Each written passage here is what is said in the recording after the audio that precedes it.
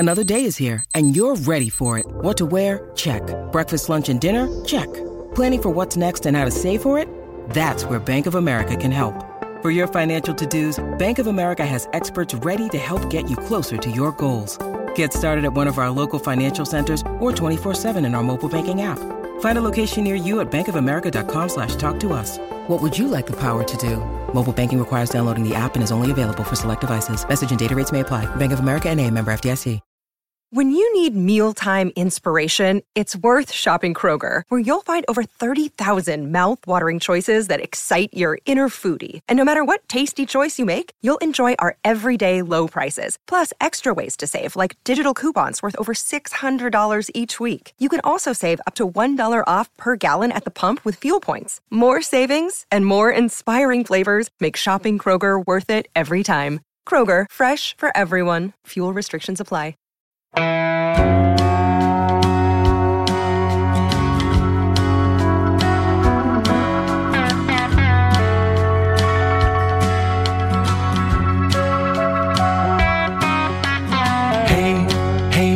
where you been? Buckeye Talk is about to begin. Hey, come on in. Welcome back to your Monday Buckeye Talk. Doug Lesmerises and Nathan Baird from Cleveland.com. Listen, this is going to be a podcast in the beginning for everybody, right? You like Ohio State football? You want to listen to it? Yeah, you'll enjoy it. We're going to talk about a player that we're excited for 2021, but we're not sure what they're going to do in 2020 or whenever the Buckeyes get on the field. I'm going to go after the chicken wing guy in Nebraska who got all kinds of unwarranted attention. And we're going to talk about what it was like this past Saturday not to have a game. We're going to talk about some of our favorite game day memories, what we sort of missed about game day. Nathan and I will do that. Steven not with us. He'll be back on Tuesday. And then we'll take a break. And in the second half, we'll talk more about the thing we've talked about for 6 weeks or however long it's been.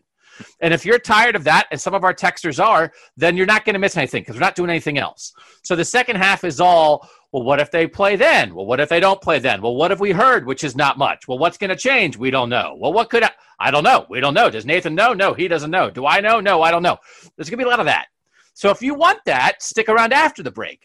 But there are some of you who are sick of that. And frankly, on some level, Nathan and I are sick of that. But we still, we asked for questions from the texters. We said, listen, it's a Monday pod. We can't mark anything down. Can you help us out? And a lot of the questions are about when are they going to play and what do we know? So I have a little bit more. I have a little bit of sort of, it's not really intel, but it's sort of like what I think about stuff. Hasn't changed a ton.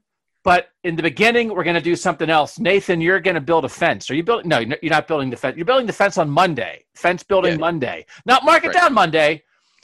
Build it up Monday. Yeah, it's like stake it down Monday. We're putting some stakes in the ground and putting up I wouldn't call it a fence. I'd call it a dog barrier because it's basically to keep our puppy and then any other kind of critter that might be rolling through the greater Berwick area out of our garden that we have. We're throwing in some late fall crops, some hardy leafy things, some parsnips and carrots and that sort of thing. And then we'll have a full-blown thing every summer. But since we got the day tomorrow, hopefully, unless it gets interrupted by whatever. It's a holiday. I don't think they'll interrupt it, but yeah. I would be surprised. So yeah, I think most of my day tomorrow is going to be pretending that I have some kind of carpentry skills and putting this fence together. See, that's strange that you pretend to have them. I just admit that I don't have them, and I don't do anything. I've been coming along. Once you own a house, maybe you feel differently, but I feel like once you own a house, you have to learn some things. Or this is gonna make for a great video, by the way. False. I'm not recording this part. Sorry. False. I forgot. You have to learn some things just because False. Then I don't want to pay people to come do every little thing. So why not? Because I'm cheap. So I want to. So I know how to install a toilet. I know how to install a toilet. Although I did give myself pink eye one time doing that. I know how to install flooring. I've installed flooring in bunches of rooms. Those sorts of things. So I think we can do this. My wife, her dad is an architect, and she's fairly handy. She grew up in a pretty handy home, and she loves these projects. So I think she gets to kind of carry the load, and I just help. You got pink eye from installing a toilet, which means you got so much poop in your own eyes that you gave yourself pink eye, because that's how you get pink eye, right? I don't think it takes a lot. I think it's quality over quantity. Some. It takes. I think it's just some. it's not like you're taking handfuls of poop and rubbing it in your eyes while you're installing a toilet. It's like poop particles. It's just like there's poop particles around the toilet. Man, this is an award-winning podcast already. Like there's poop particles around the toilet. Buckeye when you Talk. pull the toilet up, it disturbs the particles into the air, and you get some. And next thing you know, I would hire a professional toilet puller-upper to do that because. But I've installed in my life now. I've installed, I would say 4 or 5 toilets, and that's the only one that's ever given me pink eye. Does that mean so? Are you going around to strangers' houses, or you're the guy if family members need a toilet? Like multiple houses. Yeah, I've lived in multiple places over. And every time you buy a house, you have to put in a new toilet. No, but it's not always getting a new toilet. Sometimes I've replaced flooring in multiple bathrooms, and when you do that, you have to take the toilet up sometimes to then put the flooring down beneath it, and then put the same toilet back with a new ring and everything. So I'm gonna say that I would set the over under on toilet installations for most people in their lives at 1.5. So I think you are way over at 4 or 5. That is, we'll ask the texters. 614-350-3315. All right, let's get out of football from the 517. You guys may have answered this before, but what will you guys miss most about game days? And what will you miss most about football season in general? This is assuming that Ohio State still waits and plays in November or January. So listen, this was supposed to be the opening weekend. They were supposed to play Bowling Green on Saturday. In the revised schedule, they were supposed to have played at Illinois on last Thursday. They didn't. I did not watch any other college football. Did you watch college football on Saturday? Did you watch Arkansas State or Army or something? I watched Arkansas State, Memphis. Why? I watched why? Because I had to watch something. I'm writing this column for Monday. I figured I should watch some kind of college it's for football. Work. That's good. Okay. Yeah, it's my profession. And I watched some stuff earlier in the day, but not with as much attention or purpose.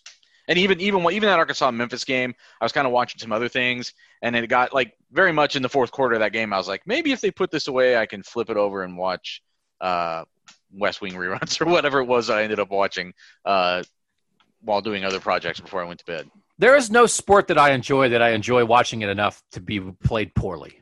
So I mean, yeah, that's fair. Yeah, I don't. I mean, I know all the college football writers in the world were like, oh, I mean, I didn't watch Central Arkansas. You couldn't pay me to watch that. But what will you miss? What did you miss about being in? And I will say this again. I don't particularly – I mean, why would I not be anything other than honest? It's like college football writers who are like, oh, I can't wait till college football season. I'm always like, I like summer. I don't know. I like going on vacation and being with my family. So it's like, the fall is work, and I understand our fans like it and stuff, but it's like I don't want to be in a random – stadium on a Saturday. So what did we miss about being in Ohio Stadium? Because in Ohio Stadium, we're there for the fans that we care about, covering a team that we know a lot about, that we're curious about, that we know is going to be good, but how good? So not random Stadium X, Ohio Stadium, which is what matters to the people listening to this. What did you miss about not being in Ohio Stadium on Saturday? I mean, fall is my favorite season. This doesn't really apply yet. It's not really fall yet, but eventually that's what's I think going to hit me when you get into those perfect October afternoons and that you're supposed to be at a football game and instead you're just at home watching other people play football games. I think that's going to hit a little bit. The other thing is, and I guess this isn't totally about Ohio Stadium, but it is about covering Ohio State. It's that, and I mentioned this, I think in the text that I sent out where I mentioned this, you're in the center of the football universe. And that didn't so much hit me that bad this past Saturday because it's just kind of like, it's group of 5 games. It's mid-major. It doesn't really seem like the big time. I think once the ACC and Big 12 start playing this next weekend, and then certainly when the SEC comes in after that, and now real big time football is being played, and Ohio State is not, and by extension we are not then involved with big time football. I think that's going to hit a little bit because you're just so much of the football universe is looking at you. You felt it last year with Chase Young, and when he had the huge game against Wisconsin, or when Justin Fields is doing things, or other people big games, and you felt that Ohio State was this important thing that other people around the country are looking at. And I feel like some weekends are going to start coming up where Ohio State's they're an afterthought, right? Because they're not playing. Not to our people, but I'm saying nationally it's an afterthought, and then by extension, we're not as tied in on what's happening in college football. I miss the equipment truck. I like pulling up and taking a photo of the visiting equipment truck because I think equipment trucks are cool. And I like to see the design on them and how big they are and how shiny they are. And I always tweet that out, so I miss doing that. I miss the spectacle. I don't walk around before every game, but a couple times a year for sure I will. I'll go over into the Blackwell Hotel and say hello to some of the parents and watch them walk down the steps. I know last year, Nathan, you and Steven split that up. It's like you see them come out of the Blackwell and go over to the Skull Session, and it's a spectacle. And, you know, there's people out milling around, and there's little food areas, and, you know, the radio stations are set up broadcasting, and the scene, right? I mean, it's the scene. And I think it's one of the better scenes in college football for sure. And it's easy to take for granted. Right? I mean, it's easy to take for granted, but then you think about it and it's like, man, there's not a lot of places like this. I think I've told this story in this podcast before. When I lived in Delaware and worked there for 8 years, my wife's family's from Iowa, and we would drive and go see her family. And one time, one of the falls, or I don't even know what, maybe it was in the summer. I don't remember when it was, but we were driving through Columbus on I-70. I was like, you know what, can we get off here? Because I've never seen Ohio Stadium, and I kind of would like to see it. Because, I don't know, I'm a sports writer and I kind of like to see famous places. And we just drove up 315 to Ohio Stadium so I could stand in the parking lot and walk around it for 5 minutes. And it's like, oh yeah, now for the last 15 years, I've had that place as an office for 7 or 8 Saturdays of fall. So I miss the band. I miss the band halftime show, what they're going to come up with, because they're nuts and I can't believe the cool stuff they do. And I love thinking something about a team and then trying to find out if you're right or not. And not even from a sports writer's perspective. It's what every fan does, which is why I feel like I didn't feel the coronavirus on this podcast for the last 6 months because we were doing the same thing we would have done the whole time, which is talk about the season to come. And now we're finally at a different spot, which is the season came and our team didn't play. The team that we covered didn't play. So who won the right tackle job? I was really curious to see whether Paris Johnson or Nicholas Petit-Frere was going to win it. I was really curious to see how Harry Miller looked on the offensive line starting. I was really curious to see what Garrett Wilson looked like in the slot. I was really curious to see whether Josh Proctor or Marcus Hooker started back there as the free safety, and how often were they going to play one safety or two safeties. I was really curious whether Sevyn Banks or Cam Brown was really going to look like the next guy up at corner and what Shaun Wade was going to look like on the outside. I was really curious who's going to be the best pass rusher. Probably Zach Harrison, maybe Tyreek Smith. Does someone come from – there's a Jonathan Cooper has a great last year. Javonte Jean-Baptiste, Tyler Friday.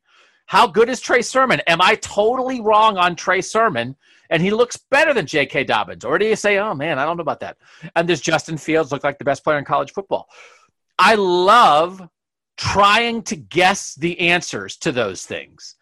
But at some point, you don't want to guess anymore. So it's like, what do you miss about game days? I miss the answers to the questions. I love the offseason.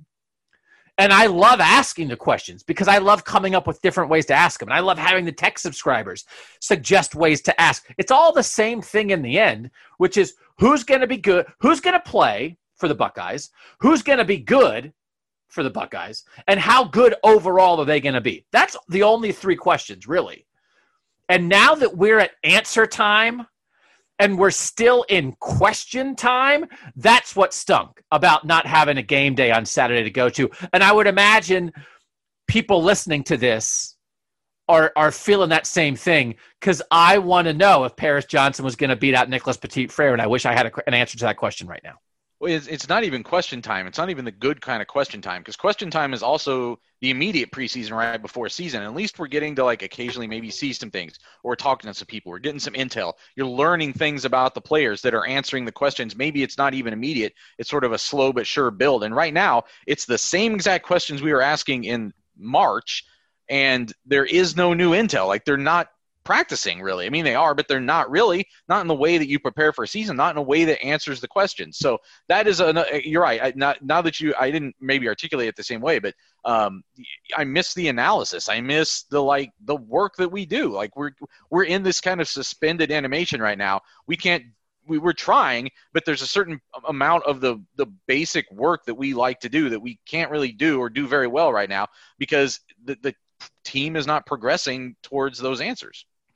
And I do. I am very much, I think, appreciate the moment while it's happening kind of guy. I said like, oh, you take it for granted. I don't take any of it for granted. I've never taken it for granted. And I don't take it for granted when you're down on the field before a game and you're watching the guys warm up and you look up and there's 100,000 people there. And like, I don't take that for granted that like, that's what it's like at the place where I cover football. I don't take that for granted for 1 second. So listen, we're not trying to make you sad listening to this because it's going to be okay. I mean, it's going to be back. It's going to be back. It's going to be okay in the end. And there's somewhere in here I would like to write something that is like, everybody's going to be fine. Really. You really are, because it stinks right now. But that's going to be back. It's not like it's gone. It's not gone. It'll be around. So that's what I miss on game day. And so now this is a connected question to that from our wonderful tech subscribers who ask wonderful questions from the 619. Nathan said the other day that game day can be pretty hectic for you guys during a regular season, but that he was definitely feeling the void on Saturday. What are some of your favorite game day memories? It doesn't have to be just covering Buckeye football. It can be any place that you've covered sports. So Nathan, is there an Ohio State one from your first season on the beat last year that stands out for you? And then what else over the course of your career has been a moment when you've been at a game and been like, yeah, this is awesome? Nothing that because last year for me was just such a learning experience. I think I was always just trying to catch up to all these other people, including the people I work with, as far as what's going on and what they knew. So I don't know that I had that experience so much last year, other than I guess maybe just kind of as you're saying, like the spectacle of it, the sheer magnitude of it sometimes was an interesting thing to behold. I think one of the things that we also miss too right now is all the people we work with. Some of them I guess we are more friendly with than others, but there's the camaraderie there. And I definitely have felt that like through the years, like you would show up on Saturdays and you're showing up like 2.5 hours before a game sometimes because you've got obligations or you've got other work you've got to do, but you're all kind of in that same boat. So you're all talking, you're chatting. Even when you're like all waiting to talk to the same person, you're just kind of having those conversations after the game. Sometimes you're going someplace, you're hanging out, meals, drinks, whatever, like that sort of stuff I miss too. And everybody misses that in general right now, or most of us, I guess, that aren't maybe participating in those things. But I definitely miss that part of the job, kind of the camaraderie part of the job right now. I don't miss those people at all. I know you don't. I'm good. I mean, the people that I miss, I text, so I'm good. And other than that, I'm good. No offense to anybody. Nobody misses me either. So favorite game day memories. I will say you knew it in the moment, but the entire experience around the 2006 number 1 versus number 2 Ohio State-Michigan game, going to the Dead Schembechlers concert, I think it was on the Thursday night, but Bo had died that morning, and so for that night they changed their name because their name was the Dead Schembechlers, and now Bo Schembechler was dead.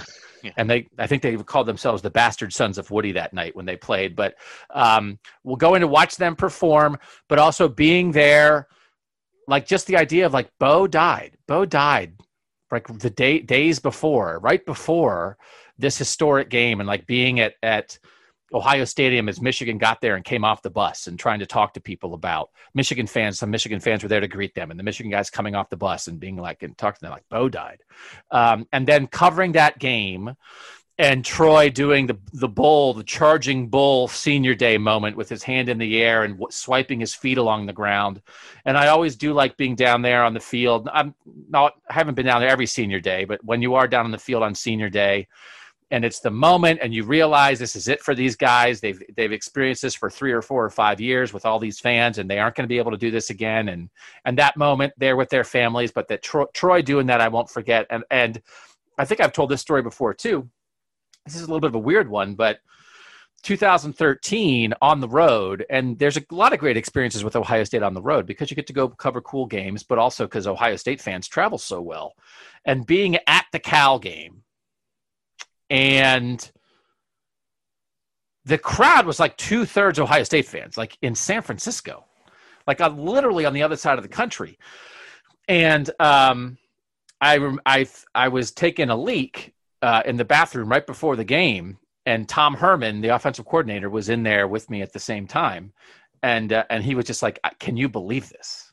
And it was a guy who was fairly new to Ohio State.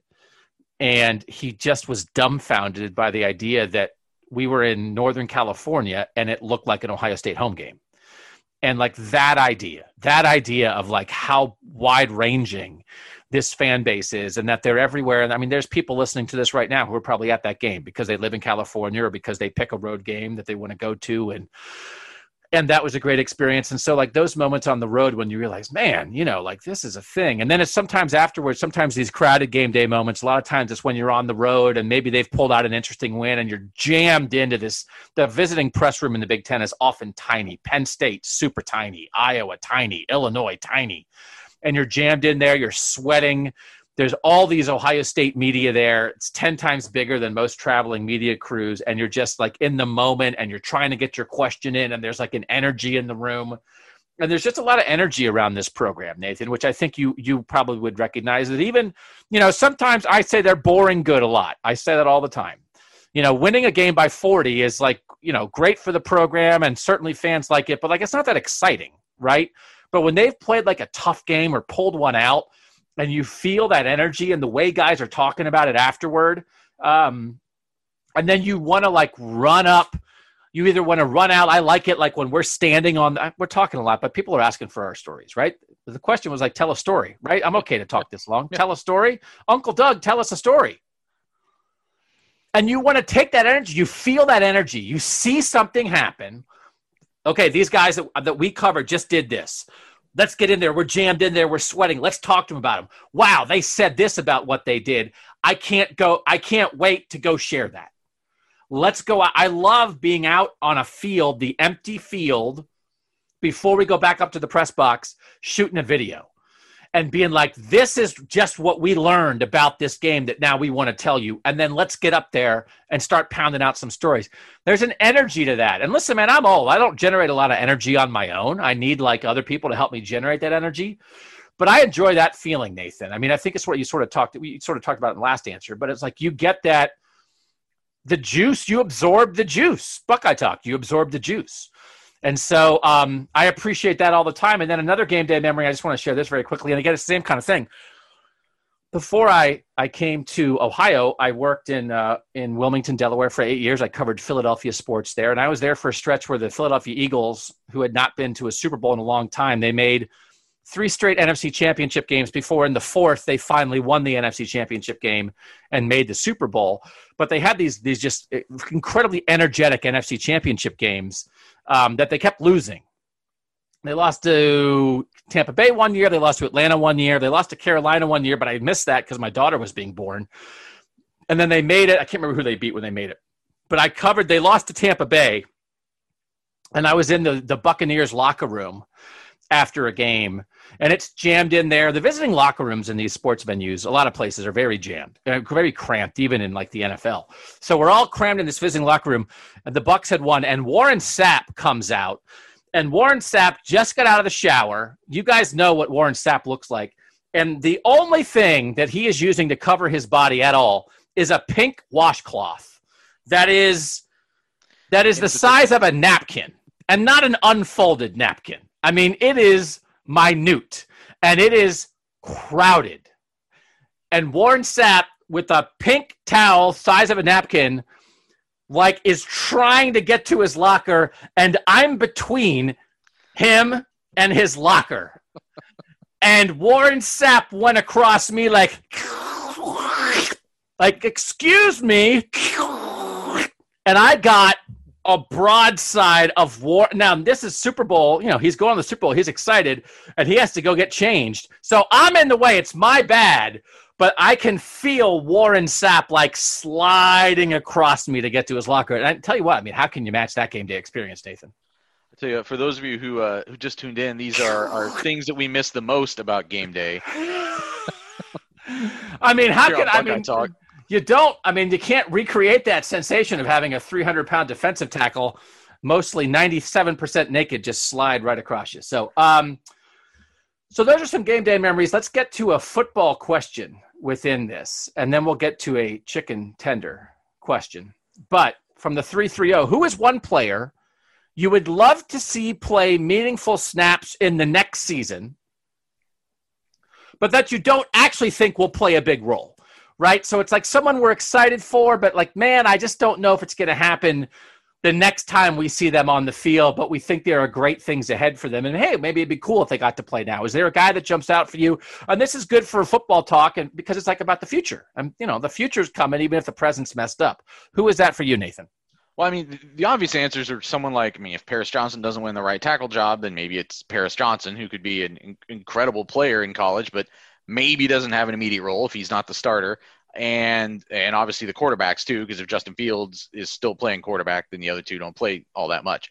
But another guy that jumped out to me was Court Williams. I mean, it's obviously, I don't know exactly what we're going to do with all these linebackers and whether he is going to have some kind of a gimmicky, not gimmicky, that's not the right word, but like that specialized hybrid role. If there's some way to use him in that as a true freshman, I doubt it. But he seems like someone who in the long term I'm really intrigued by, not just as what he could be on the football field, but what he could be just, I think, in his totality with this program.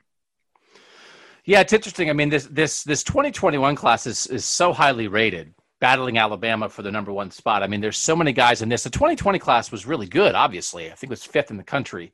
But I just feel it's hard for me to not like move to like Jack Sawyer and Travion Henderson when you have a question like this, and that's not what the question is. So Paris Johnson is right up there.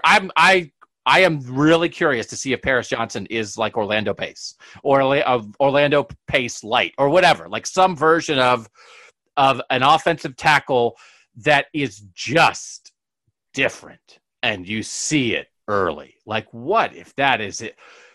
But now, so the question of who you don't think he might play the next time we see him we see Ohio State take the field, he might take the field as a starter. So we don't know.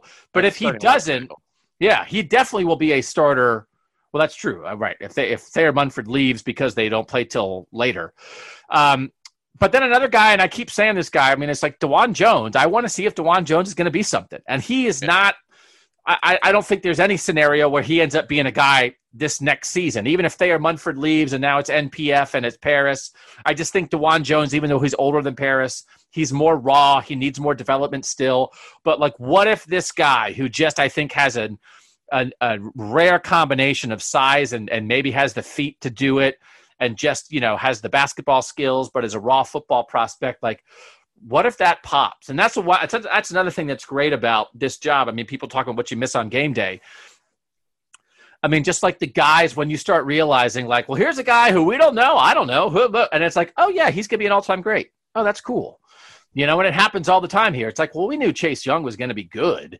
But again, I mean, people, I talk about it all the time. It's like Jalen Holmes. I mean, he played one game and Jalen Holmes said, I'll bet you $5 he's going to be the first pick in the draft. And I was like, what? You said what? And it's like, well, yeah, he was the first non-quarterback picked. And Jalen Holmes knew it the minute he got on campus. And so, like, I didn't know. I mean, it's like, well, Chase Young's going to be good. We all made the jokes. Well, Chase Young looks like he could be in the NFL right then. But you don't know that the guy's going to be a Heisman finalist as a defensive end. And then you watch that whole progress. I say it with James Laurinaitis all the time. He was a backup as a freshman, played in the Michigan game because Bobby Carpenter got hurt. And then, like, all of a sudden, he's the starting middle linebacker. And he's a 3-time consensus All-American. And it's like, oh, yeah. I remember when it was like, oh, that was a surprise that James Laurinaitis was going to be the starting middle linebacker as a sophomore. And then he goes on and goes down as an all-time great. Like, I love that stuff, that you're in on the ground floor of greatness. The ground floor of greatness, Buckeye Talk. We couldn't put that on a shirt. People would not buy that shirt. They would know it's disingenuous. So, I mean, there's great candidates for that, but I can't help. I'm a little obsessed with DeJuan Jones at this point. All right, this is a chicken question, and I'll let Nathan answer the chicken question itself, and then I'll go on a rant, and then we'll come back after the break for anybody who wants to stick around for when are they going to play. From the 631, bone-in fried chicken or tenders? Tenders are definitely easier and more dippable, but I feel they lack in flavor. Bone-in chicken for me is juicier and more flavorful on its own. From the 631, Nathan, bones or no bones? So you probably wouldn't guess it, people who listen to this podcast a lot, because I'm always talking about, for my other opinions, whether it is sometimes cuisine or film or music or other things, I feel like I have like more like bourgeois tastes at times, but I'm a country boy at heart. So fried chicken is, if not my favorite food, it's like very, very close to like my favorite food. And like well-made, full fried chicken is just fantastic. I will eat it multiple times a week if I can get away with it. I don't, but I mean, if I could, I would. And so I'm a full chicken guy. I want a full piece of chicken. Like tenders are like, it's glorified nuggets. It's helpful when you're driving or something like that. Obviously, it's preferable. But if I'm having a meal and I have a choice between real chicken and tenders, I think 10 out of 10 times I'm taking real chicken. Why do people love bones? It's not about the bones. It's about what the texture was saying about how juicy the meat is, how much more flavor the piece of chicken has than when it's just a tender. But what gives it the extra flavor? Is it the bones? I'm not a scientist. I'm not a chicken doctor. I'm not a chickenologist. I do not understand the obsession with bones. It's not just the bone. I think there's a lot more fat. There's a lot more everything. I don't want fat. There. I'm out on fat. But you're talking about, you know what I mean, though. I mean, like the fatty, the juice, all the juices, like crap. I would like the flavor. No, I think is the word. Well, that's and people know that my tastes here run toward the what. So bourgeois means fancy or not fancy. I always get that mixed up. You said you're bourgeois. Is that fancy? Yeah, I like fancy. Yeah, bourgeois is fancy. I've always said, I think I said this podcast before, opaque either means you can see through it or you can't see through it. And I never know which one it is. Bourgeois is the same way. It either means one thing or 180-degree opposite of the thing. And I can never remember which one. When you murder my chicken for me, when you murder the chicken, I would like it to be fully murdered. I want you to murder it, take out all the bones, take the part of it that I want to eat, which is the white meat. I don't want any dark meat. I don't want any fat. I don't want any whatever. I don't want ligaments. Take the white meat and put it in a square and then bread it and fry it. I want the chicken fully dead. When you get a hamburger, do you want a frickin' hoof sticking out of it? Or do you just want the meat? And I know people eat ribs. I'm out on ribs too. I don't eat ribs. Yeah, but when you order fried chicken, they don't give you like a whole bird with like the beak and the feet. It's you're. What do you think a leg is? Something. Yeah, but it doesn't have the foot attached to it. It's not like when you get you're talking about. It's like the difference between a steak and a hamburger. It's two different things. Oh, between a steak and a thing. I don't want a bone in my steak either. I don't want a bone in my steak. I don't want bones. And I'm not going to apologize for not wanting bones. I want you to do all the work. Well, I don't want to have to do the end part of like, well, we killed the chicken, but we didn't totally take it apart. We plucked the feathers off, but then we basically just kind of ripped it into 4 pieces and put breading on it. And then you finish it off. No, I want it finished off before it gets to my plate. So I'm out. And this leads me to the guy in Nebraska who gave the speech about why we call them boneless chicken wings. First of all, his dad, you guys know what I'm talking about. If you don't know what I'm talking about, Google it. Google city council ding-a-ling gives stupid speech that the internet goes crazy for, and it'll come up. His dad is on the city council, all right? So it was not like some guy out of nowhere playing a prank. It was like, hey, Dad, Dad, is it okay if I come to city council tonight and say a joke? Daddy, is that okay with you? His dad's on the city council in Lincoln. And Nebraska brings the guy in because he's so funny. It's stupid. His hair's stupid. That guy's stupid. Because here's the point. His whole point is, why do we call them boneless chicken wings? How can you have a boneless thing? How can you have a boneless chicken? Nobody calls them boneless chicken wings. Do you call them boneless chicken wings? You call them boneless wings. Call them boneless wings. I call them boneless buffalo wings, right? I call them that a lot, right? Don't you call them boneless buffalo wings? You call them boneless wings? You call them boneless buffalo wings? Yeah. Boneless wings. No one calls them boneless chicken wings. He was making a whole thing about a boneless chicken. My minor in college was in linguistics, and I like to remind my wife of this, and every time I remind my wife of this, she punches me in the neck. Good. Language is a living thing. Language evolves. And it's okay if language does not mean the exact thing that's the exact description of what it meant when the thing started 50 years ago. It's a pigskin is not made of a pig, right? They don't really watch. They don't watch film anymore. It's not a film projector, but you still say I'm watching film. So it's okay. And nobody calls them boneless chicken wings. The guy, to make his point, had to say, like, why do we call them boneless chicken wings? Nobody calls them that. You call them boneless wings or boneless buffalo wings. It's already a colloquialism. So to get all hung up on it, say, Dad, I've got a riff about boneless chicken wings, Daddy. You think I could come interrupt city council business in the middle of a pandemic and see if I can get on TikTok? That guy's a loser. And he's invited on this podcast for me to call him a loser to his face with his loser haircut. Nobody calls them boneless chicken wings. You call them boneless wings. You know what you're talking about. And it's different than nuggets, and it's different than tenders, because when you call something boneless wings, you are implying by the specific description, Nathan, is this correct or not correct? Does a boneless wing automatically have sauce on it? Yes. Right? Sauce How do you rub? How do you know that? Does a nugget have something on it by definition? No. What tells you that it is a boneless piece of chicken that has a rub or sauce on it? What tells you that? The word boneless in the description? Well, I think the combination of the word boneless and wing. Okay. Tells you something. So the words serve a purpose, because when you say boneless wing, there's no dispute. Everybody knows exactly what you're talking about. Therefore, the language has worked. And if it is not by the book, the exact description of what that thing is, it's still different than a nugget. It's still different than a strip. Why don't we call them that? Because that's not what the evolution of language has chosen to call that specific brand of food, you long-haired doofus. So if we're gonna go around getting caught up in why things are called things that don't actually describe the features of it, then we may as well just bang our heads against a wall all day, because that's what language is. I hate that guy. I can't even think of a word to describe him. But the word boneless wing serves a purpose because it's descriptive. Every single person who hears it knows exactly what it means, and therefore no one should have a problem with it.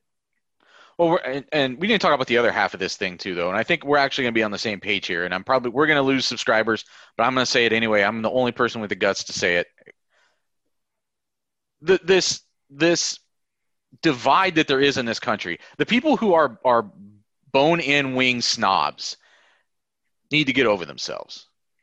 I hear it all the time. I've got friends who are this way. They feel like it's a sacrilege if you order a boneless wing, that the only way you can eat something that has the word wing in the name is if you have a bone-in wing.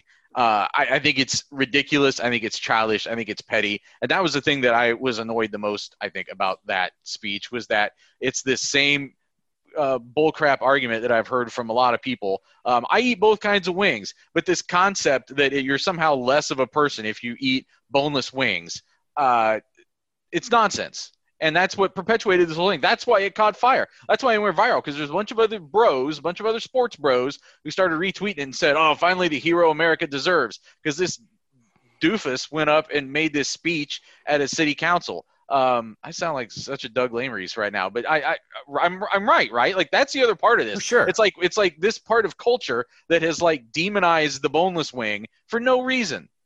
No. And the thing that the part of the wing, what the wing really means, when you say that, it means the sauce, right? I mean, that's what it is. And now it started as a buffalo sauce. Everybody knows what that means. But then if you get teriyaki or I don't know, whatever kind of thing you want to get, that's fine. But the sauce is implied. That's what makes it different. So that guy is invited to come on here. But, Dad, can I go on Buckeye Talk? These guys invited me to be on, but I'm a little nervous because you're not going to be there because my bits only work when I'm saying them to my dad. All right. We'll be back to talk about, God, I hate that guy. What a frickin' loser and a nerd. I'm so mad. I was mad. I've been mad for a week. And when I found out his dad was on the city council, I'm mad. I'm so mad. Oh, it feels good to be mad. The pandemic Did it of all ruin of your vacation? of all. No, it like added meaning to my vacation, so I can sit around and stew. Just be something to be angry about. The thing that the pandemic has taken from me the most is the ability to be angry about nothing. Because it's hard to be, I mean, people know I'm a guy, I like to fly off the handle about stuff. You can't fly off the handle at people because we're just like trying to live through a historic 100-year pandemic. So it's like, listen, everyone's doing the best they can. But that guy can cram it. We'll be right back with only talk about, are they going to play? We don't know. Who knows? If you don't want to hear that, stop now. I'll do the song. If you want to stick around for that, we'll be right back on Buckeye Talk. All right, back on Buckeye Talk. We're going to hit we have 7 questions. I think we'll get to them all. About what's going to happen, what's not going to happen. We don't know. We didn't cover a game Saturday. There's been no revote. I mean, we don't have a lot. I'll try to dip into what I think, where my thoughts are at the moment as we go through these questions. It's the same stuff. I wish we could tell you something different, but nothing has changed. So it's the same stuff. And so we're all trapped here together. From the 630, with the Pac-12 commissioner pushing to align its schedule with the Big Ten and possibly have a Rose Bowl, what are the odds that you see this happening? I personally wouldn't be a fan since I'm still hoping for some way the Big Ten starts at some point in October, so Ohio State could make the college football playoff. It's probably a long shot at this point, but I'm still hopeful. Larry Scott, the Pac-12 commissioner, came out, Nathan, in the last couple of days and said that sort of more specifically, right, that he would like to align with that. Although we've been talking about that since like the moment Ryan Day put forward the January plan, the idea of could you have a Rose Bowl in March with the Pac-12 and the Big Ten, because I certainly have been operating under the assumption of like, well, why wouldn't they align? They've aligned in everything forever. They're the only 2 not Power 5 conferences that aren't playing. And so not that they have to do the same thing, but I was just sort of like, well, what would be the world where one would think, yes, it's safe enough to start, but the other one wouldn't? And if you are going to restart in generally the same time frame, of course you would align. So this has gotten like more traction lately. You know, it's been more talked about since Larry Scott, the Pac-12 commissioner, said it specifically. But I've been here. I think we've been here for a long time. But what do you think of it at the moment? So there is, I guess, a bit of a semantic argument here, too, between whether Larry Scott's saying, like, this would be great and I really hope we can do it, or whether he's actually lobbying Kevin Warren or other people behind the scenes to do it. There is a difference there. I'm not so sure. I know it's the former. I don't know if it really is the latter. I wrote a piece the other day after this came out, after the Pac-12 made their announcement about this, the testing that's going to, they think, help them maybe play football and some other sports sooner, that they had pushed back to beyond January 1st, and basically saying that like the Big Ten can't have that shouldn't even be a thought in the Big Ten's head right now. If you have a chance to play earlier than that, I think you take it, because you can't wait for the Pac-12 right now. And the big problem with the Pac-12 is that they have states right now, California and Washington, where they cannot practice. Like they can't even do the limited, light pads, helmet workouts 12 hours a week, and only 5 hours a week is the workouts, but 12 hours a week of stuff that the Big Ten teams can do. Like they can't do that. They're prohibited from doing anything. So they're a lot farther away from having any plausible way to get back on the field. And I think if the Big Ten were to hold itself back, there may be other things holding it back. Obviously, we can go on hours about that. But if they were to hold themselves back just for that, just to wait for the Pac-12 to catch up, I think that would be a huge mistake. This is a companion question from the 606. I know the national championship is out of the question, but what if we had a traditional Rose Bowl, Big Ten versus Pac-12, assuming the Pac-12 would play their season? This would make the Big Ten games more meaningful if we end up playing. Thoughts, thanks from John. And so I don't know that anybody disagrees on this, right? The best case scenario is something this fall that allows Ohio State to compete for a national championship. But if they can't compete for a national championship, like a thing that lets you play in a Rose Bowl against the Pac-12 champ is next best. So it's a really good consolation prize. Like if Oregon ends up being really good, or USC takes its next step back to relevance even quicker, maybe they have a great season. I mean, the idea of like a Big Ten and Pac-12 undefeated team playing in the Rose Bowl in March, that's a good thing. It's not the best thing for the Big Ten, but it would be a good thing for the Big Ten. It just feels like there were sort of a variety of opinions out there about things along the way, and they're starting to coalesce. And there's at least a segment on Twitter, and I probably just need to set my Twitter account on fire. It certainly feels like on Twitter, and this is like Ohio State parents and Ohio State media, that if they can't play for the national championship, the season is worthless. And we've talked about this before. I mean, there's a lot of people that are absolutely firing back. Anytime someone brings up this idea, align with the Pac-12, play a Rose Bowl, they say it's stupid. And they say it's meaningless and worthless. And I just think that's wrong. And I think that's a very privileged way to look at things, like my way or the highway. That's it. I understand it. Of course, the chance to play for a national championship is better. But the chance to play some semblance of a Big Ten season, a Big Ten championship, and a Rose Bowl is not nothing. It's not nothing. And it frustrates me when people act like it's nothing. So I think those are, but of course, yes. If the point is, like, you're not going to pass up starting in October just as the Pac-12's not ready, right? Of course, if you can go now and get in the national championship race, go now. If you decide we just can't go now, we're not going now, then this is what's next. And that's it. Some of what we're hearing right now from the parents too, and the sympathetic media arm that is kind of pushing that narrative, I just don't know how much that really resonates beyond the Ohio State fan base. I don't think, if you're the president of Maryland or IU or Purdue or Michigan State, what do you care that Ohio State wants to win a national championship? I don't really know that is going to factor into your thinking at all. I know that you can draw a line from that to some kind of revenue for the Big Ten as a whole, I suppose. But I think you've got other more pressing things that are going to always take precedent. That argument is doing a good job of really riling up this fan base and people around Ohio State. I don't think it resonates beyond Ohio State. But let me ask you if that's fair. Because if my Big Ten team has no chance to win a national championship as a president, right? I'm the president of a Big Ten school that is not going to win a national championship in 2020, no matter when we play.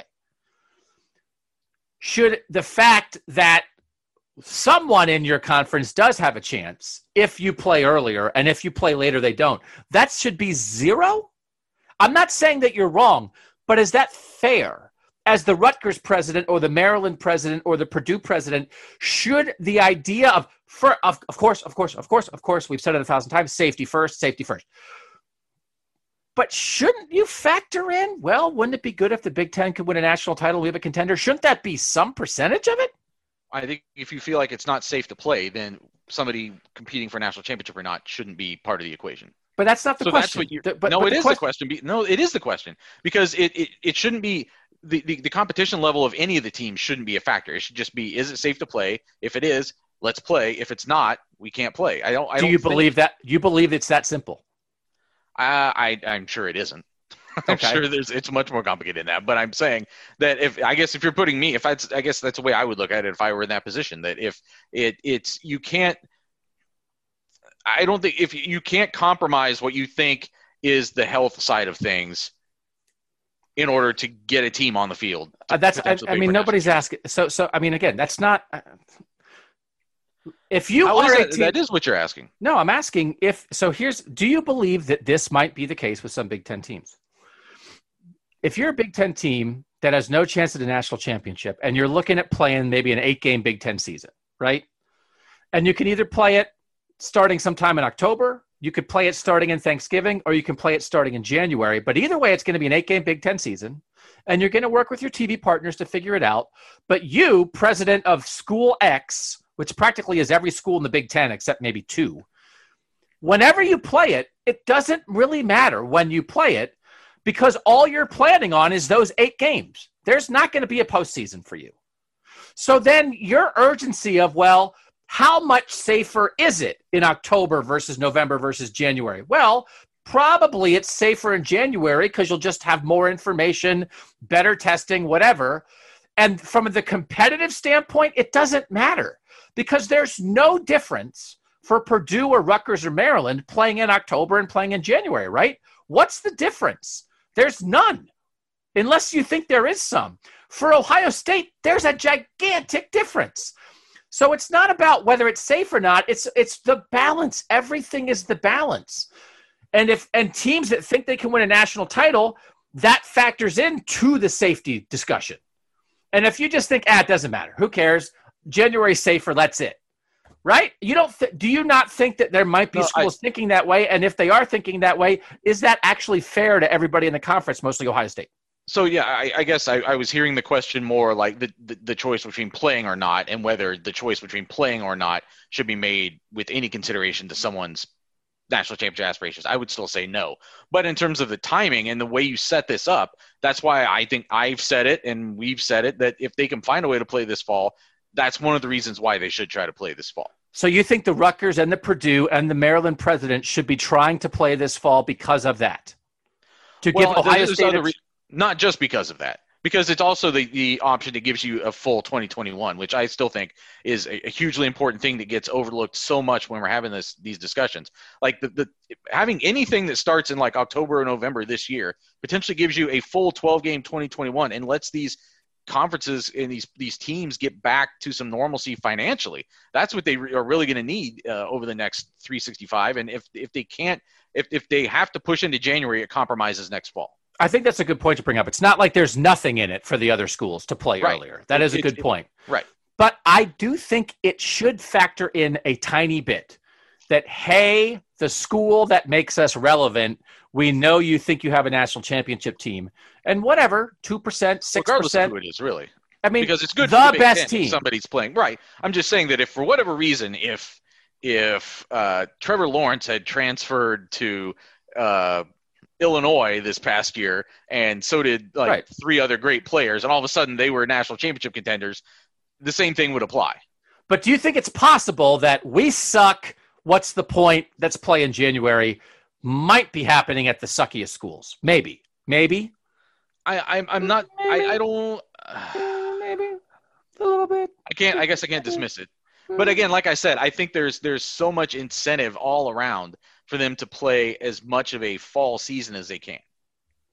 It's not. I think that's right. It's not just Ohio State's national championship aspirations. There are so many other reasons why it would be the way everybody should want to go. If it's safe. I think this is a separate question. I can't remember what we were talking about. From the 267, did I say this one yet? Hey, guys, seeing as there is so much misinformation out there, I was wondering if you guys could just do a quick rundown of what you've heard, what you think is happening, and what you think is false information. I guess I'm more looking for things you've heard from other sources that you tend to believe. At this point, it's like a roller coaster of positive news that doesn't lead to anything.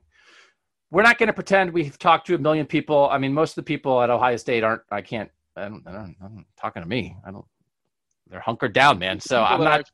Yeah, I mean, I have talked the people that I've talked to. I mean, especially from the parental side of things, I think they're as confused as anybody because they're hearing it from all these random sources on Twitter and other places, and they're not necessarily getting official news about something that's imminent. At least they don't say they are. So that tells me that some of these reports about something being imminent are probably not especially accurate. I know that just from doing kind of my conversations I have with people at Ohio State, so that I'm on the page of like what's coming next. I've reached out about doing some other things that aren't related to this question and asked if those are going to wait until after this is decided. And they said, maybe, maybe not, which tells me that it might, again, it doesn't sound like they're expecting this thing to get answered any moment now. So, but there is other on the record stuff. I mean, Gary Barta at Iowa, the Nebraska AD, Bill Moose, like they've all gone on the record, actual quotes from them saying into a camera or into a tape recorder, like this isn't imminent and October doesn't sound very likely at all.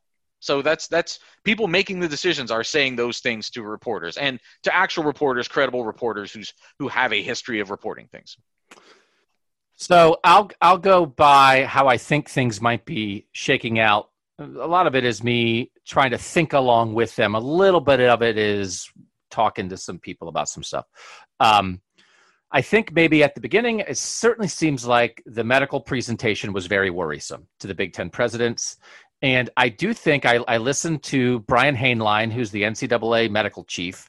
They keep doing a weekly thing with Andy Katz on the NCAA website, where Andy Katz every week talks to Brian Hainline and another doctor, and they discuss what's going on. And the most recent one a couple days ago, he basically was like, this was a guy, for background, who around when the Big Ten canceled on August 11th was saying things like, there's a very narrow pathway to playing.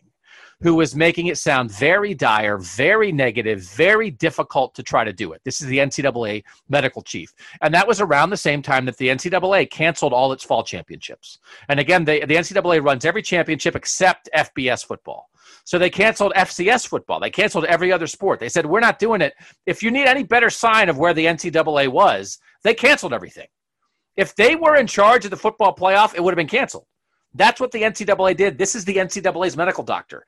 Here we are now a month later, and he's saying things like he is not disagreeing with what the Big 12, the SEC, and the ACC are doing. He's saying what they are doing is in line with the medical recommendations. He's saying things like people can look at the same information and come to different conclusions. And this was partly Andy Katz's casting, and I think it was very illuminating to me.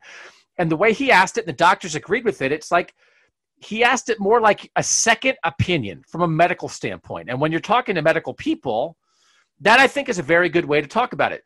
And that everybody knows what that means. That means a medical person tells you something and you say, well, I don't know. I'm not saying this medical person's an idiot, but I'd like to hear from another medical person. And then you go and ask the second medical person, and sometimes they agree and they confirm the first diagnosis, and sometimes they disagree. So I think if you couch this as, should the Big Ten get a second opinion? I think the initial conversation was very pessimistic about the medicine. Brian Hainline is now saying two things. Since then, A, virus cases have flattened a little bit. I don't think we've bent it down. For some reason, this country has become very accepting of a large number of cases and still a pretty large number of deaths. I know it's not college football. The deaths aren't college students for the vast most part. I understand that. But there's a lot of cases. And again, for a while ago, that's not how we were thinking. But there's an acceptance of cases. But the cases have flattened and the testing's gotten better. Those are the two things Brian Hainline said. Cases flattened, testing better. It feels like to me, I texted this to the subscribers, 614-350-3315, 14-day free trial. If I was a Big Ten president and Brian Hainline gave that presentation and I had voted to cancel the season on August 11th, I would reconsider. Now, it doesn't mean 1,000% I would vote to play, but it would open my mind. Things have changed. Maybe you just get more medical people. The people that advised you were a little more cautious. But look, these people are playing. Let's listen to them. It doesn't mean people are wrong. And my God, if we could have a discussion about this without everybody ripping everybody else. But again, welcome to America. I just spent 15 minutes ripping the Wings guy. So, I mean, I don't know if I'm the guy to say, why can't we all get along? But think about it as a second opinion. If I still wrote, God, I don't write anymore. I just talk on a podcast. I think the Big Ten needs a second opinion. And now that's the thing. When you get a second opinion, it might confirm the original opinion or it might not. Well, but that's what I think. That's all I'll say is when we talk about a revote and all that stuff, that's what I think it is. That's what I think could happen. And that's why I think it could change. Because from talking to people, I think the initial discussion was very pessimistic medically. There have been enough real world changes medically. And then also maybe just the people telling you it cast it in a different way. I think the Big Ten needs a second opinion. I think they could get it this week or something. Who knows? And if they get that a second opinion, I think it's possible that it changes their thinking. And just, I always like to remind people, somebody else who said on the first day of preseason camp that it was not yet safe, in their opinion, to play football games was Ohio State coach Ryan Day. Like, there was still a very pessimistic opinion at large in some ways about the virus at that point. The other thing is, like, just kind of the blame game that's going on. I guess I don't necessarily see how that's been helpful in a lot of ways.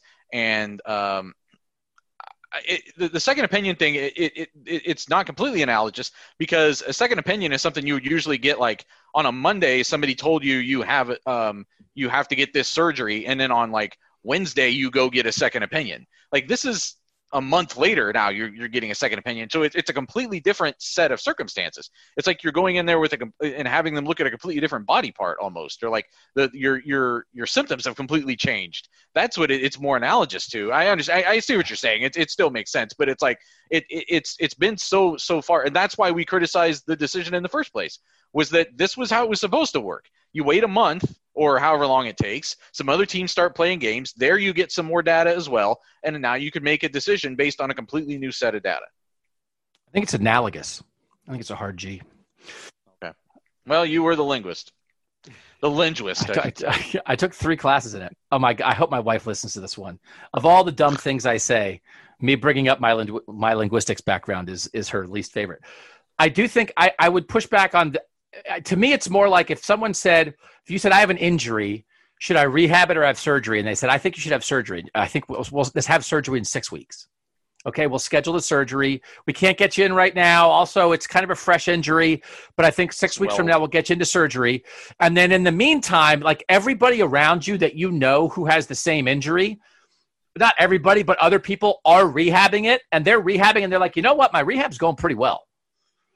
Like I thought about having surgery, but I decided to do rehab. The rehab's pretty good. And you're like, okay, should I still have the surgery? That's where I feel like the Big Ten is.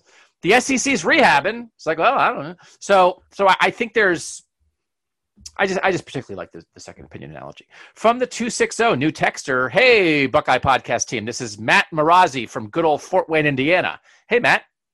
Curious if you guys think it's feasible for some Big Ten teams to move forward with the season, even if that means leaving some others behind. Obviously, it would have to be determined by a vote, but do you see the teams like Rutgers and Maryland offering to abstain from a season? Appreciate the work you guys are putting in during these wild times. Nathan, I just will say, I don't really see it, but I think there is a gigantic difference between the Big Ten's not playing, hey, Ohio State's going to go off on its own and make a schedule. That is very different than, hey, the Big Ten is playing, but 5 teams decided not to play this year. One is the conference is playing and some teams opt out. The other is the conference decides not to play and some teams go rogue. The first thing, which is what everybody jumped on initially with, is Nebraska, is Ohio State. That was, I think, a non-starter from the get-go because you're going against the league. If you revote and somehow it passes, but the teams that don't want to play, you can't make someone do something. So if Rutgers is like, we voted no before, we're voting no now. Okay, if you guys are playing, we are not playing. But that's it allows Ohio State to go forward in a way that the previous version didn't. I still would sort of doubt it, but I think it's much more feasible option 2 than option 1. Yeah, the option 2 is definitely more likely than option 1. And I don't know that I believe that it would be as many as 5 teams. There, actually, I think you do start to get into a point where I wonder if people would, if the powers that be would feel like that's too much of a fracturing of the conference to move forward. I don't know. But if it's just one team, like Rutgers is the best example in some ways, like a team that doesn't have a lot to play for, but more importantly than that, a team that's been a state that's been really slammed by this. Or at least was early on and has had issues with it. Like a state like that, like maybe they just step aside for this season. They say, look, we just can't get it done. We don't feel right going forward. That I could totally see happening. I'm not predicting it. I'm just saying I could see it happening. Question from the 405. It's Carl from Oklahoma City. What's up, Carl?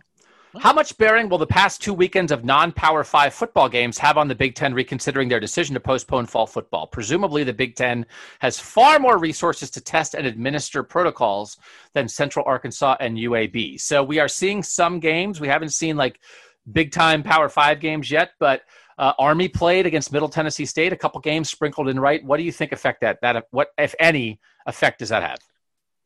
I don't know if it's going to have necessarily a huge effect, just the not having football, because even if the Big Ten had still been on a trajectory to play this past week, they have a couple of teams that, if everything else had played out the way it did in real life, wouldn't have been playing this week. Iowa wouldn't have been playing this week. Maryland wouldn't have been playing this week. Those are two teams because of positive tests in those because of positive tests in those athletic departments. Yeah, Iowa was football. Maryland, it was with the whole athletic department. Not really. I don't think it actually was any football players, but they shut everything down. So it's still happening within the Big Ten. I think there still would have. It's what should have happened the day that they canceled, what should have happened, what we said should have happened, was there should have been a delay, which means they wouldn't have been playing this weekend anyway. But watching teams play football games has an effect or no?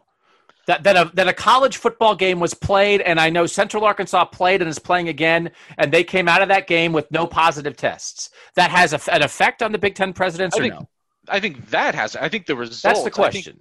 Okay, well, but I guess I misinterpreted the question. I thought they were saying like just the existence of these games, like the public affection for football and the people missing it or whatever would have an effect. I think that this has much more of an effect, like watching the games, because that was the whole point to delay. You let other conferences start if they want to, and that gives you more data to go by. And right now, if you're seeing team after team after team after team come back and not have spikes, that I think is further evidence for a president that wants to vote yes and get back on the field. Now, I will say the other thing you always have to balance it with, and I know people think they call me Debbie Downer, but it's like Tennessee was supposed to have a scrimmage on Saturday.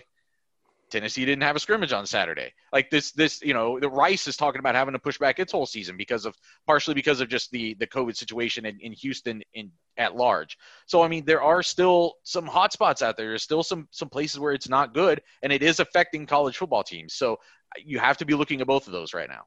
SMU TCU pushed back its game that was supposed to be played this coming weekend. They pushed it back. Right. That's another one. And the Tennessee 44 players out of practice at Tennessee for a variety of things, some for positive tests, some for contact tracing issues.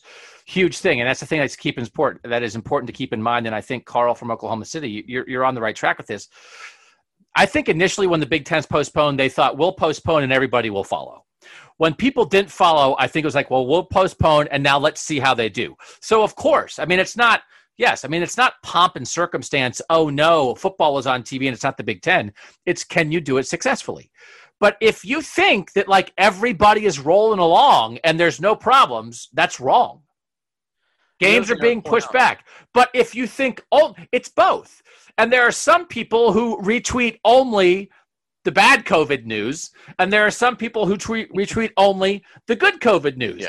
But the realistic truth is Notre Dame, which was a crap show on campus for a while, tested football players this week, no positive tests. That's great. Tennessee had 44 players out of practice. Yeah. Texas State played a game with no tight ends. So I think the Big Ten presidents, or not the presidents, but they're the people under them who are watching and telling them, they're telling them all that stuff. And as soon as you say, look, games were played successfully. Oh, that's interesting. But there's Tennessee, but a game was pushed back, but a team played with no tight ends. That factors in. And just for everybody listening out there, yes, people are pushing through and being able to play, but it's across the board. Nobody thought like every program would have 50 positive tests every week. You knew there were going to be some problems, but there are some problems. And you have to remember that. Yeah, it was something that I wrote about it and we talked about it, about how I don't think what people thought was like the Big Ten just not wanting to go back on its decision. We talked about it. Like if you were a Big Ten president who voted no before and you saw all those things, you might still vote no for the same reasons. And the other thing I wanted to bring up about the Tennessee thing was Jeremy Pruitt said, I think it was it really was only a handful of active cases, like 6 or 8 active cases that turns into 28, 44. I can't remember what exactly the two numbers were. I know 44 was the biggest number, and there was some number in the 20s that was the one that were directly related to COVID because of the contact tracing. And the day that the Big Ten put out its schedule, it also put out its guidelines for how to handle COVID this fall. And that was the thing that really just like jumped out and slapped me in the face that day, was like, how do you play a season with the contact tracing rules that they have? Because anybody with close contact to somebody who tests positive, it's a mandatory 14-day quarantine. So that we're seeing the good and the bad, the best and worst case scenarios are kind of playing out. Not worst case scenario, because unfortunately there haven't been any hospitalities or deaths or whatever, but in terms of actually putting a team on the field, worst case scenario. Last two from the 614. Twitter has made it seem like a Big Ten return to play is imminent. Is there any truth to the rumors of a possible revote? And do you think the conference is starting to move in the direction towards playing in the fall? So this is what I think. Nobody's told me anything. I honestly, This is what I think this is, right, Nathan? Barry Alvarez, the Wisconsin Athletic Director, is the chairman of the Big Ten's Return to Competition Committee. And that is a committee, a subcommittee, that is tasked with gathering more information so that at some point the presidents can decide what is the plan going to be. They do not have a plan for when they're going to play football again. So my interpretation, let's call it, because it's not based on talking to anybody, but Barry Alvarez was at a Big Ten, was at a Board of Regents meeting in Wisconsin talking about all this stuff. This is a fact that this athletic board, actually, this subcommittee exists, and their job is to gather information to present to the presidents and chancellors to answer more questions, the questions they had when they canceled on August 11th. And then they're going to decide what to do next. So I think that's what the re-vote is.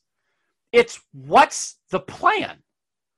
So when they get this information, which is, medical stuff has changed in the last month, then they're going to say, well, let's play in January. Well, let's play at Thanksgiving. Or maybe they'll say, let's play in October. And if we're going to play in October, who's in and who's not? So like the idea of, I don't think they're like changing their mind exactly. I think they're taking the next step in the process of when are we going to play, which has not been decided, which they have to do at some point. And maybe, I don't know what small percent chance, people keep asking me. People said, texter said, gun to your head. Do you think they play? Does Ohio State play for a national title? Are they in the mix? And I said, gun to my head. No. There's too much. It's too hard. You're turning a boat, right? I think you're turning a boat. You're not turning a motorcycle. I just think it's maybe too hard to turn the boat to get this playing in October. I don't think it's impossible, but my assumption, Nathan, is that's what this is. So like reports of a revote, I think they just have to talk. They're getting more information. And when they get the information, they'll figure out what their plan is. And maybe the plan is play in October. Maybe. I'm still skeptical again of the playing in the first half of October. I think sometime in October is plausible. But do you think that's the framework of the discussion? Or do you think they're actually like revoting on like what? Part of this is the process, right? And I do agree that like Twitter can make it feel imminent. I feel like this is just moving along the way it always was going to move along, though. Well, right, yeah, no, I agree. I mean, that's the day. They when they canceled the season, they called it a postponement, which left open the possibility of playing football again at some point. When they had a week later, they put out their open. Kevin Warren put out the open letter. He said that he was forming the subcommittees. They've been at work since then. I know it hasn't been happening as fast as people want, but again, I also don't know that. I don't know that the speed would have helped this get to where it needs to go. Also, at this point, I mean, if you'd wanted an answer sooner, the answer would have been no. It's what we were saying back in August, right? Like the answer was more likely to be no the earlier you wanted it. So I think. Again, as you're gathering more medical data, as you're watching these other conferences play out, and if those go in the right direction, it makes it more likely to get back to football. It may make it more likely to get back to football sooner. I'm still skeptical about early October just because, again, what I just said about Iowa and Maryland, like even if they were leaning that way last week, now those things pop up and it pushes that back. Like if you're Iowa's president right now and you voted yes the first time, but your team literally isn't practicing right now, how do you vote? I just think it's the idea. I agree with the idea that Twitter can make it feel imminent, but my assumption is I don't think they're like rushing a vote to say, well, let's see if we can get back on we have to vote because we're trying to get back on the field by October 10th, which is the date that Twitter keeps throwing out there. I think it's more like we're going to vote. We're going to discuss it when the information is gathered. And then once the information is gathered, we'll see what the most feasible options are, both medically and logistically, for when we might play again. And if it feels medically safe and logistically as possible, then maybe they'll start sometime in October. I don't think it's going to be October 10th. I mean, I think just which leads us into the last question from the 513. Could you do 5 minutes on the Michigan Players and Parents March, Fans March? It was a protest march on Saturday. And Jim Harbaugh being there and him saying the president doesn't return his texts and emails. The Sports Illustrated article about how the Michigan president is the one holding everything up. And the Tom Mars quote saying that some Big Ten presidents don't talk with their boards before making their vote. That's Scott in the 513. And this will also get back to a thing that we didn't answer before about some of the misinformation that is out there. And I want to get into that because I want to have a final point on that. But I did think the Michigan March was interesting. I think it would have been more effective if they could have gotten if all the Big Ten schools and all the Big Ten parents would have marched on the same day. But it's good that Michigan parents got out there and we're supporting the same cause that Ohio State parents and Nebraska parents and Iowa parents have been supporting all along. I did think it was interesting that Harbaugh was there. What did you think of everything that unfolded in Ann Arbor on Saturday, Nathan?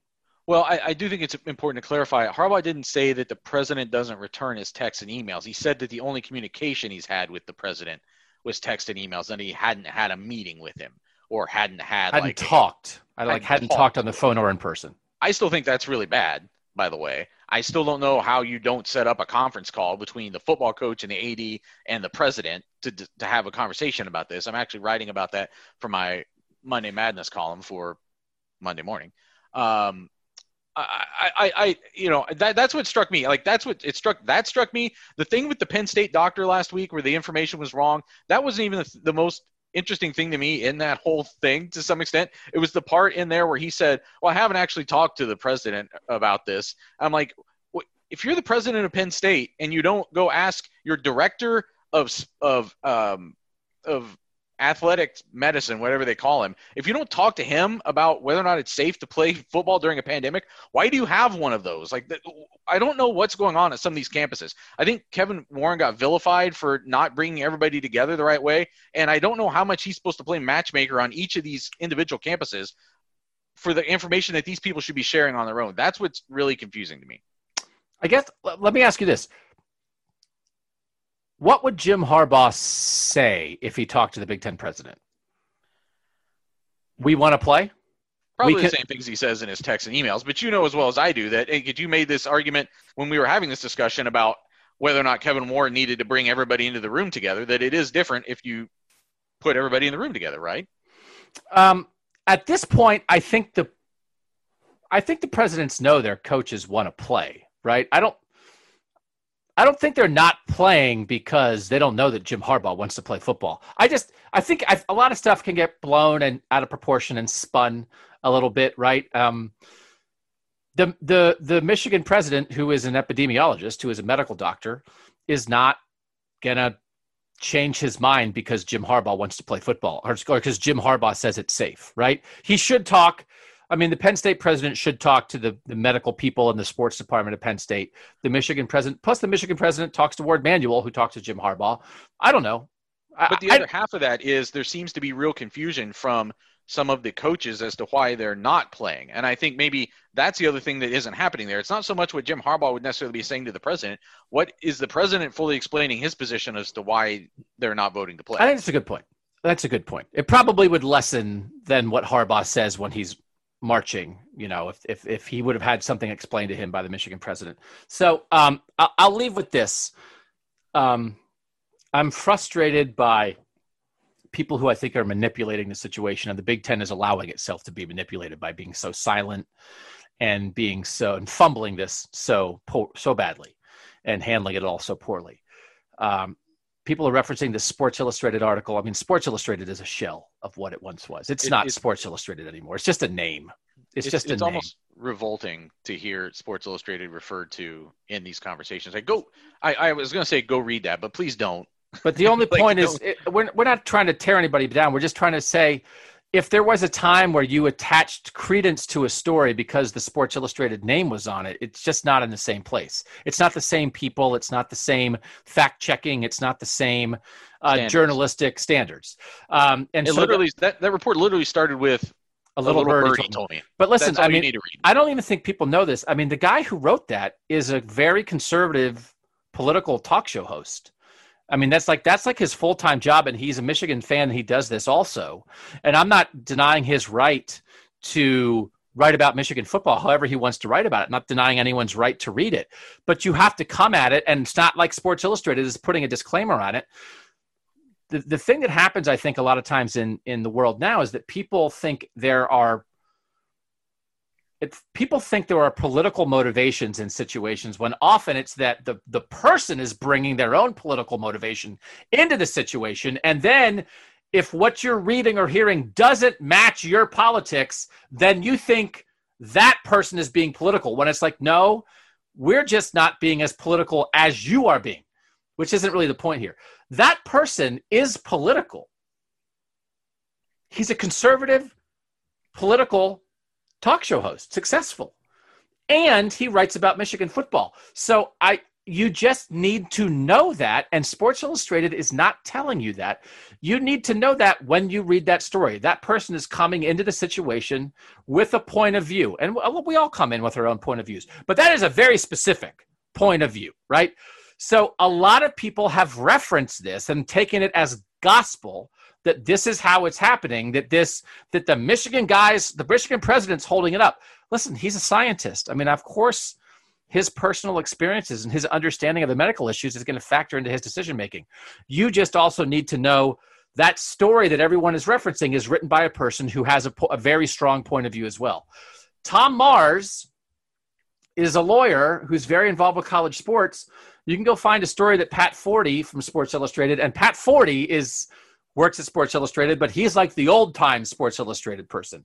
That is someone who's a journalistic person down the middle. I know there's people listening to this who don't like Pat Forty. Pat Forty doesn't need the Sports Illustrated name. He was already established. Bolster his journalism credentials, right? So, but I'm not really trying to – the point is he wrote a story 5 or 6 weeks ago where Tom Mars, the famous lawyer involved with sports issues, the guy who's putting out FOIA requests, everybody, said that if the SEC or the ACC or these schools, these conferences, if they do play, they're going to get their pants sued off. You can go – I'm paraphrasing. But he was talking about suing the conferences that play. And now Tom Mars is suing the conferences that aren't playing. So you just have to keep in mind. Now, listen, he has clients. He represents his clients. Tom Mars is not coming at this from a genuine place. Well, he has an agenda. He's not coming at it from an objective place. No. And so, but just keep in mind, go read the quote of threatening to sue the people who are playing, and a week later, he's on the other side, because that's what lawyers do. So, like, I'm just reminding you. So Tom Mars is saying that some Big Ten presidents didn't talk with their boards before making this vote.